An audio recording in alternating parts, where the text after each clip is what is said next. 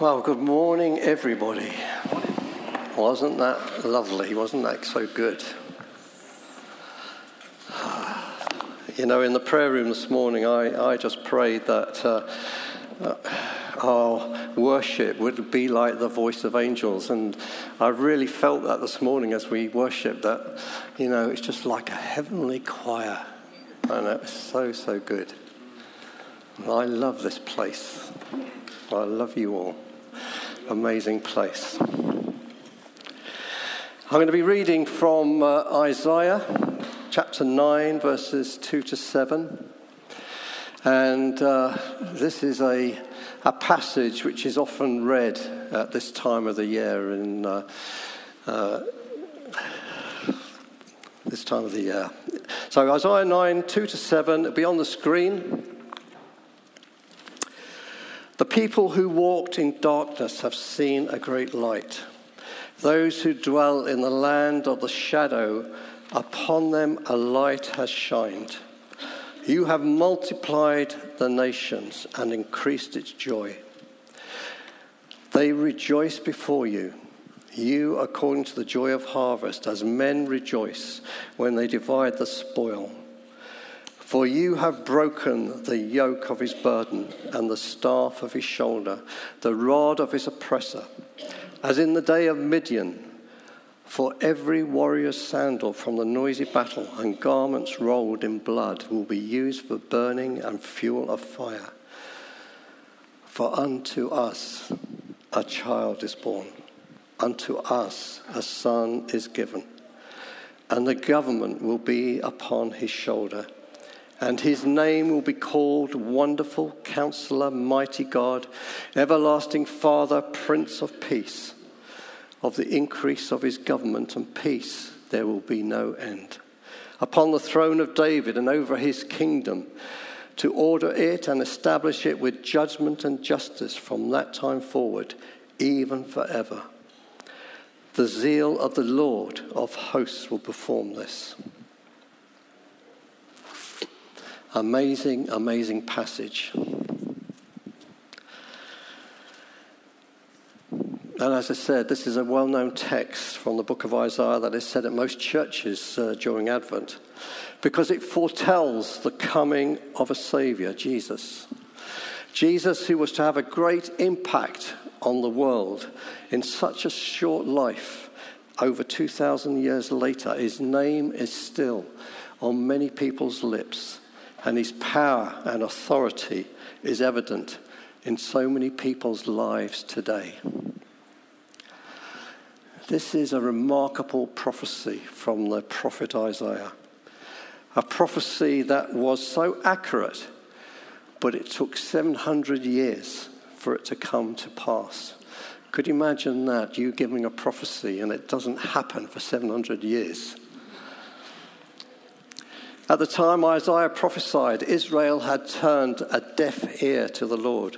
Instead of turning to him, they had turned their backs on God and gone their own way and done their own thing.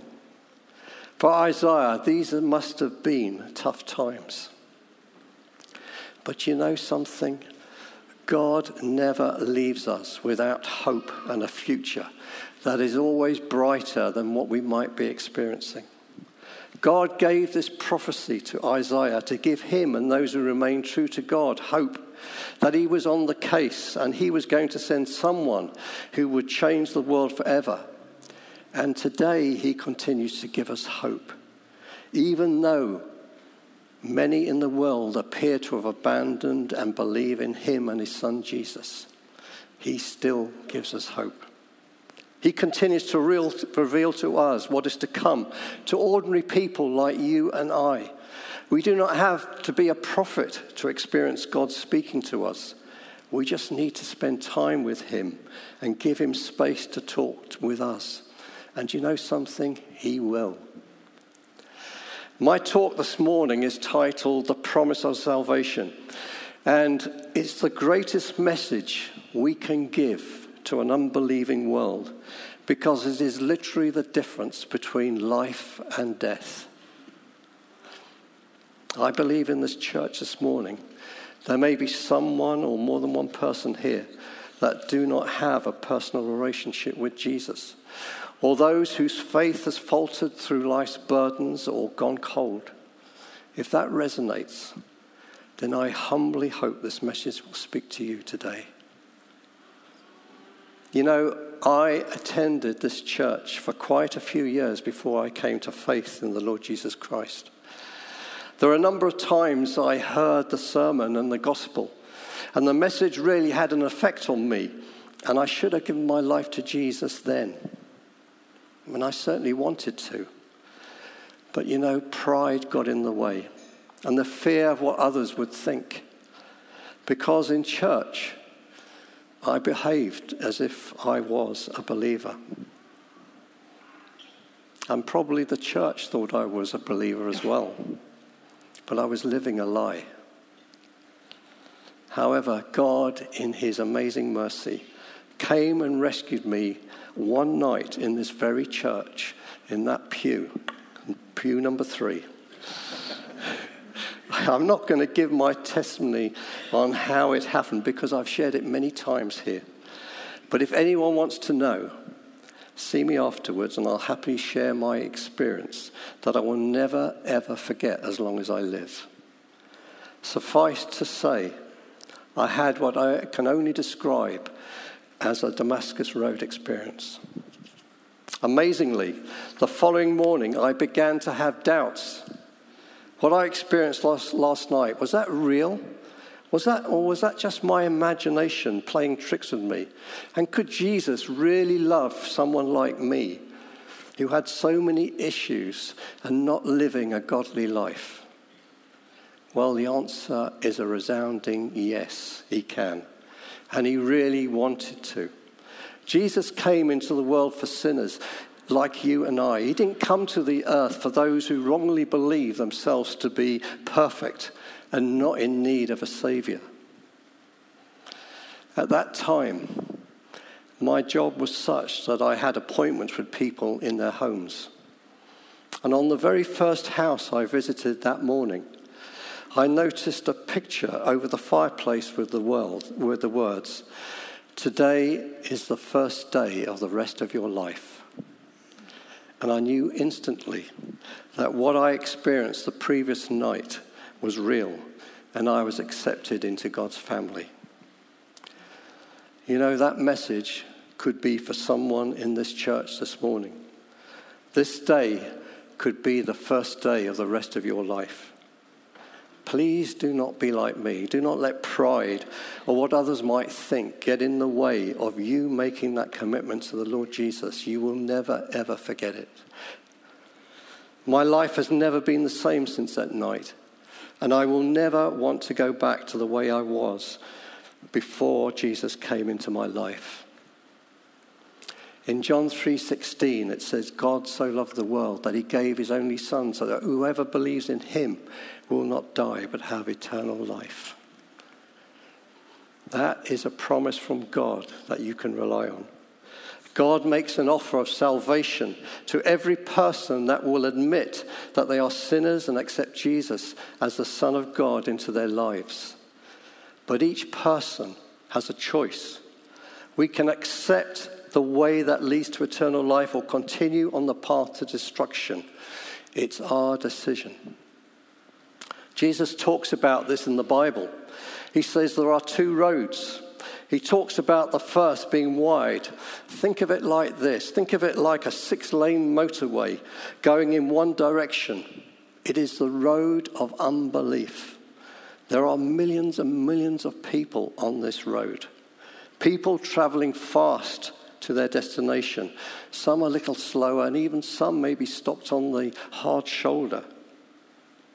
But everyone who continues along this road comes to a point where there is no more road, and they fall into a bottomless pit, down and down to destruction. The other road, however, is very narrow. It's like a green lane, if you like, that we have in Jersey. And just like the motorway, it travels in one direction only. but directly in the opposite direction to the wide road. Unfortunately, there are not so many people on this road, but this road is the way to life. If we stay on this one to its final destination, it leads to life for all eternity. This is the road that we all need to be on. Now, there's only one way to get on this road, and that is through Jesus. Jesus is the gatekeeper. There is no backdoor access. There is no other way to salvation than through Jesus. Something else that is important to understand. We must receive salvation here on earth, this side of heaven. We cannot miss it here and expect to have a second chance in the next life. The Bible does not promise a second chance of salvation beyond the grave. Now, I know from experience, our world has a pull on us. It tempts us to follow its ways and lures us into things that we shouldn't be getting involved in. It thinks it has freedom to do as it pleases, and that will lead to happiness and contentment, but it doesn't. We hear of so many people who appear to have everything that they could possibly want: money, possessions, successful businesses, a happy marriage, and kids, yet they still feel an emptiness deep inside of them. People are searching for happiness, but so often looking in the wrong place or in the wrong things. I believe that true contentment and happiness can only come through the person of Jesus.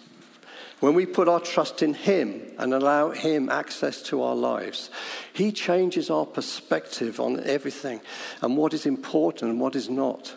Our striving ceases. The love of money and possessions decreases as we realize there is so much more to life than material things.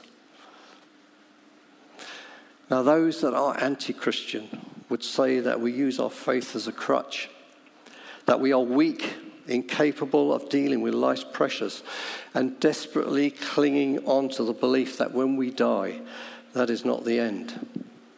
But the opposite is true. We as believers are strong, not because we depend on ourselves, but we depend on a Savior, Jesus, who came down to earth to show us the way and to life in all its fullness.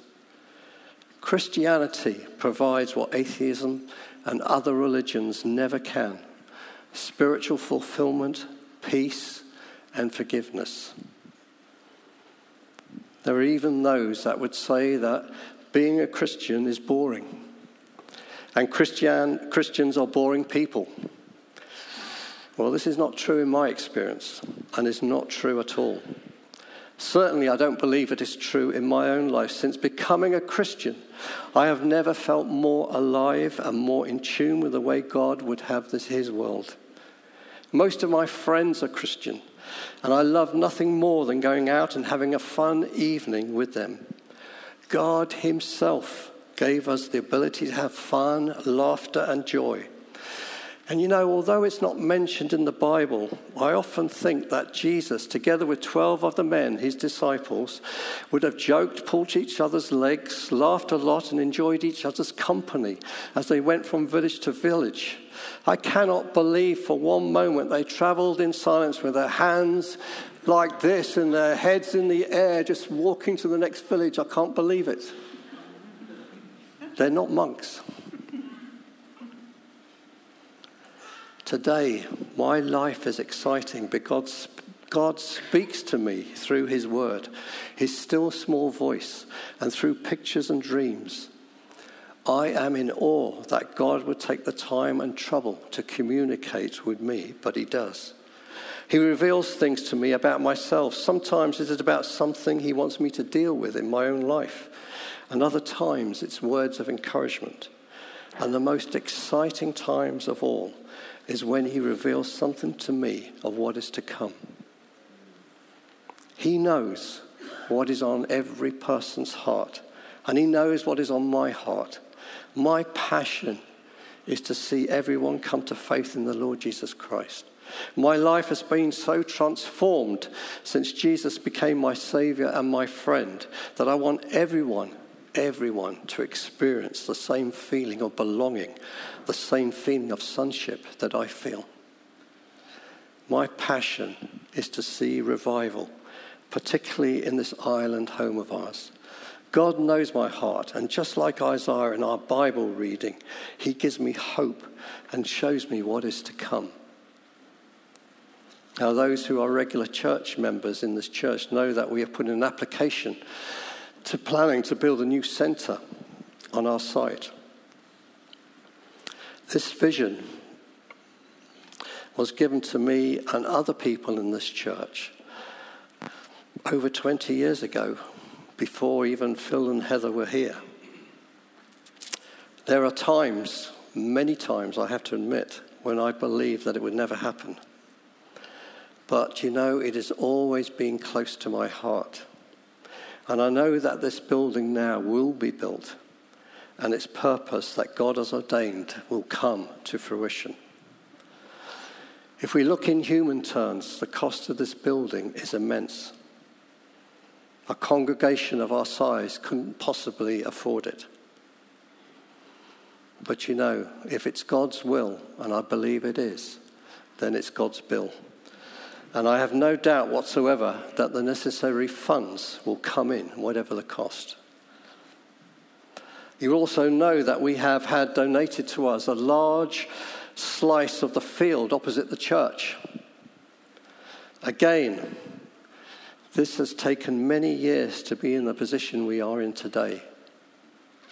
I always felt, along with others, that the field was a key component in what God wanted to achieve with us as a church. But as we approached the owners, and particularly the person who was acting for the owners, it was made clear to us that he would never authorize the sale of the field to the church. It would have been easy to give up hope, but there was something inside that kept us believing. And here we are today with part of a field that has not cost us one single penny, a free gift. That, my friend, is God at work. Now, there may be some in this congregation who feel that the field is just for extra car parking space. You know, I have never believed this for one moment. I never believed that God would give us a field just to use as a car park. And as I said earlier, God knows my heart. And just lately, he has revealed something to me about this field in a dream that I want to share with you all. Now, it says in the Bible, young men will have visions and old men will have dreams. Well, God obviously thinks I'm an old man because it's a dream. But you know, all seriousness, this dream that I've had, I just hadn't had it once, I've had it twice. And it's been exactly the same every single time. So this is my dream. I'm taken above the field and I see the field from above. I can see the whole field as it is, our part of the field. And in the corner of my eye, I see a man coming from that door, back door there, with a box. And he goes to the very center of the field. And he gets on the box and he preaches repentance, forgiveness of sins. He preaches salvation. He preaches Jesus. But nobody comes. And he preaches with great authority. He preaches with great passion. But he preaches, he goes back, and the next week he comes out again and does exactly the same thing. Preaches the same message, it doesn't change. Nobody comes. But on the third week, 3 or 4 people come into the field. I think they just come in as just to look. I don't think they've come in particularly because he's preaching, but whatever it is, something makes them stay. And then the next week, the preacher comes out again. It's always at the same time. He gets on his box and he preaches the same word, and the word keeps preaching about faith and repentance and salvation. Keeps preaching that, and these people have brought other people now, and they are beginning to getting interested in what's going on. And as the weeks go on, there are more and more people coming. And then I'm seeing people falling down. I'm seeing people on their knees. I'm seeing people flat on the floor. And I know what's happening. I know that people are giving their life to the Lord. And I'm getting excited. I'm saying, preacher, preach it, preach it, preach it. And he preaches it. And as the weeks go on, this message keeps going. It keeps coming, same time, every day, same time on the box. And he preaches the same thing. And now we're getting to 100, 200 people. And it's just amazing. I can see more and more people coming down on their hands and knees. But also now I'm seeing people at the back of the field. They're beginning to praise God. They're beginning to jump and shout. And I see one woman running around the field like a mad woman. But she just keeps going. And I'm getting really, really excited. And he just never, ever, the preacher never, ever comes back on the field. He never, ever comes and speaks to any of the people. As soon as he's spoken and done his bit, he goes into the church. He never, ever speaks to anybody on the field. But as it goes on, this field is getting more and more full. And he never, ever speaks to anybody. But then I can see that God is at work on this field, because I see people come on the field and they've only walked 10 places and they just fall down.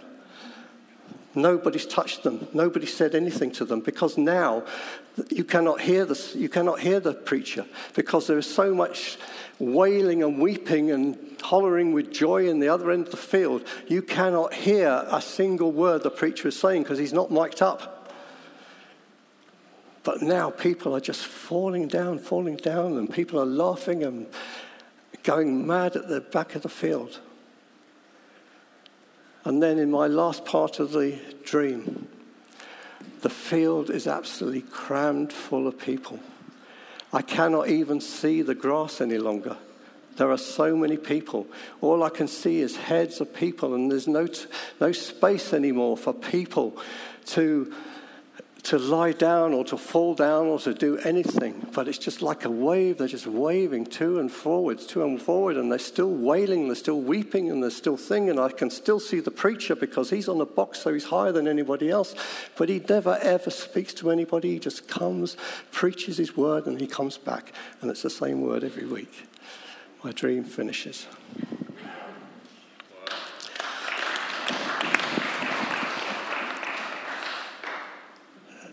You know,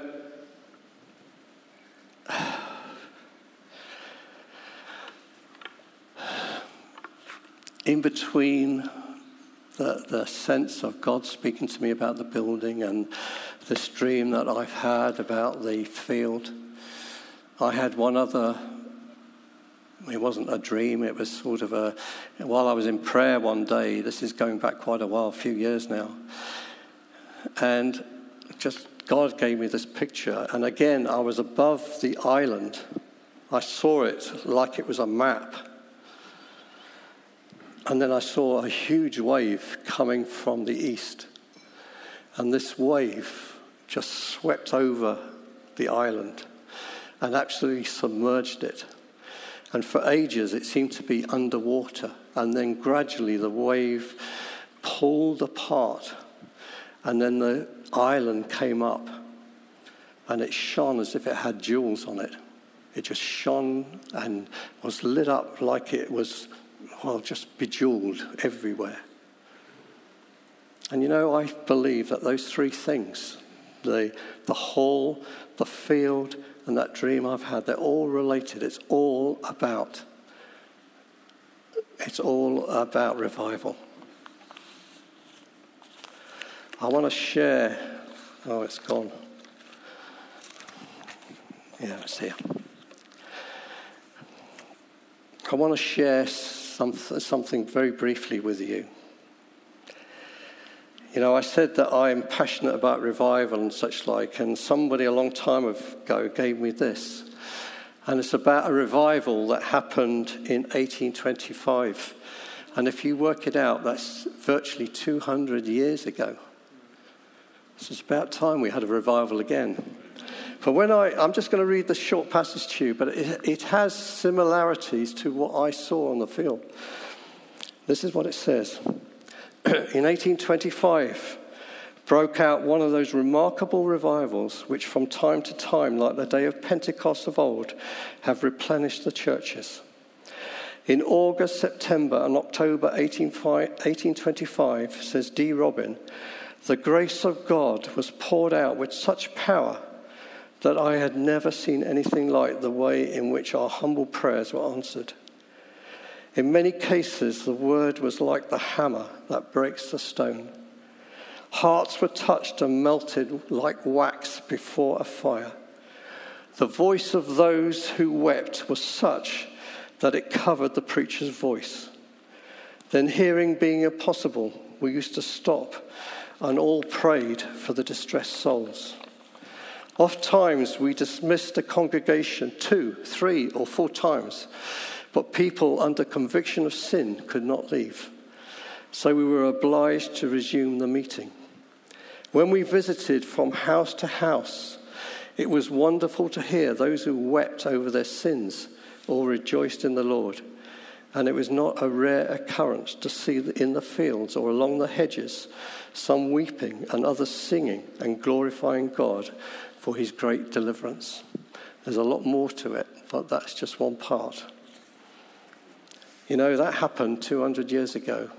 And a lot of the churches we have in Methodist, because it was a Methodist revival, those churches are now being turned into homes and such like because people have turned away from God. They're no longer following him. So irrespective of how we view the world today, God is in control and he will have his way. Christianity worldwide is growing. But you might have seen on the news recently that the last census in Britain showed that the amount of people professing to be Christian has declined considerably since the census before.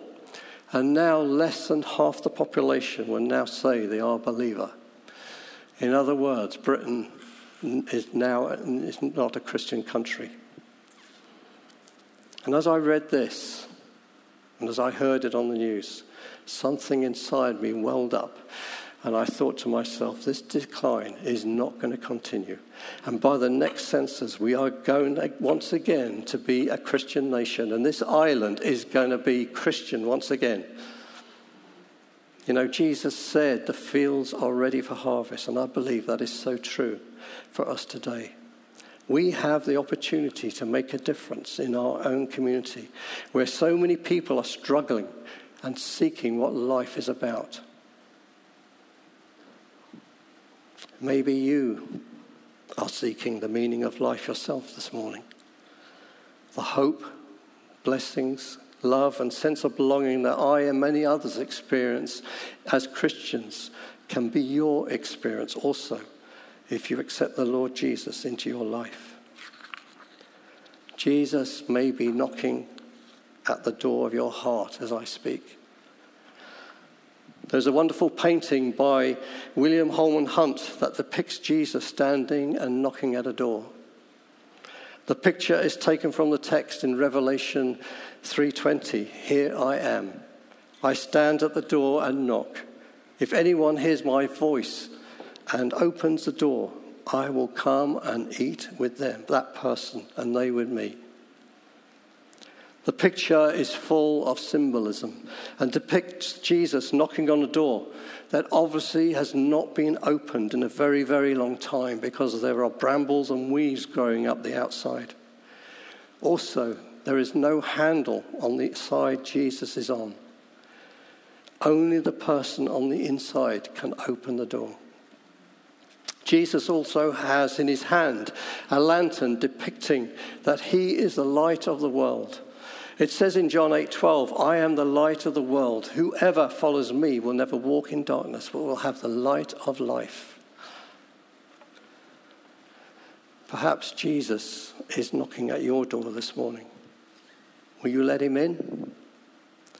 Jesus will not come in uninvited.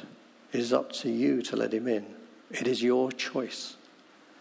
But I can guarantee if you open the door to your heart and let Jesus in, you will never, ever be the same again.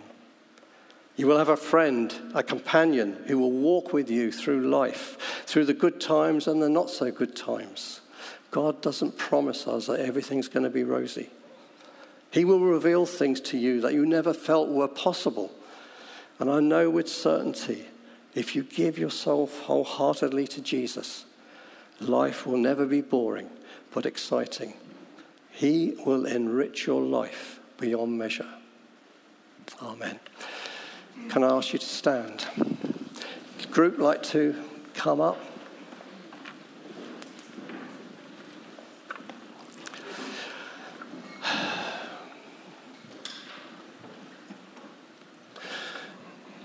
Can you pray something, Lawrence? Yeah, I'm just going to pray for us. I mean, I don't know where you all are. I don't know what's going on in your lives. But God does. And you know, God is the most amazing person you could ever wish to meet. He blesses us beyond measure. Whatever we are going through in life, whatever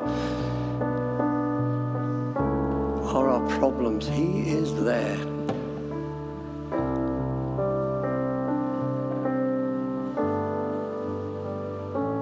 He will never forsake you. He will never leave you. He will walk with you every step of the way.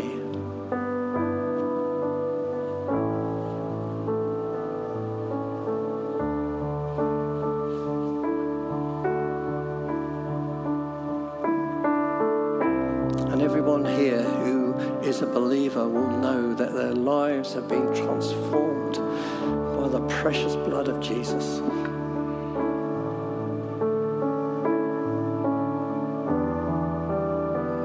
Jesus, He came down to earth to show us the way.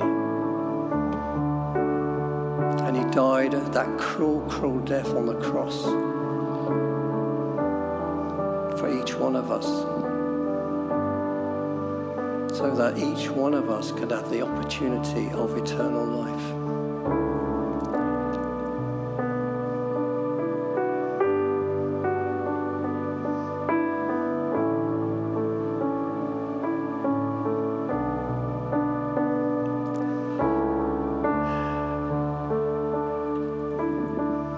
You know, if there's anybody here this morning who just feels that God is speaking to them, or their hearts are thumping like mine thumped when I should have given my life to the Lord, but I didn't because of pride. If that is you, please, please, this morning, don't let it pass.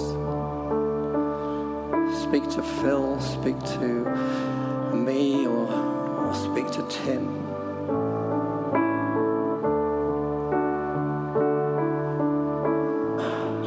It's a simple prayer that you have to say, but you have to mean it with your whole heart. It's no good just saying it with words. You have to really, really mean it. But if you do say it and you mean it, I guarantee your life will change. I guarantee, just like me, your life will never be the same.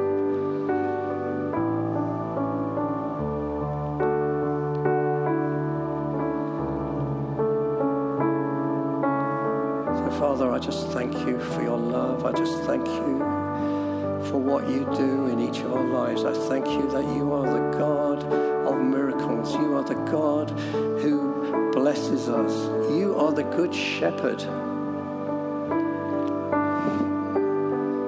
We are your sheep. And Father, I love the way that even when we go astray, you come and find us. You come and pick us up and bring us back.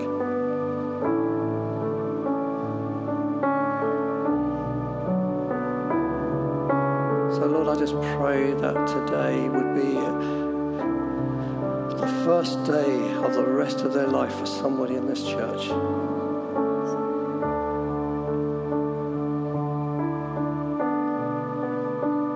I Just pray your blessing, Father. I just pray, Father, that you would just continue to speak to us. You'll continue to ignite us with your love. And I pray this in your precious name, Jesus.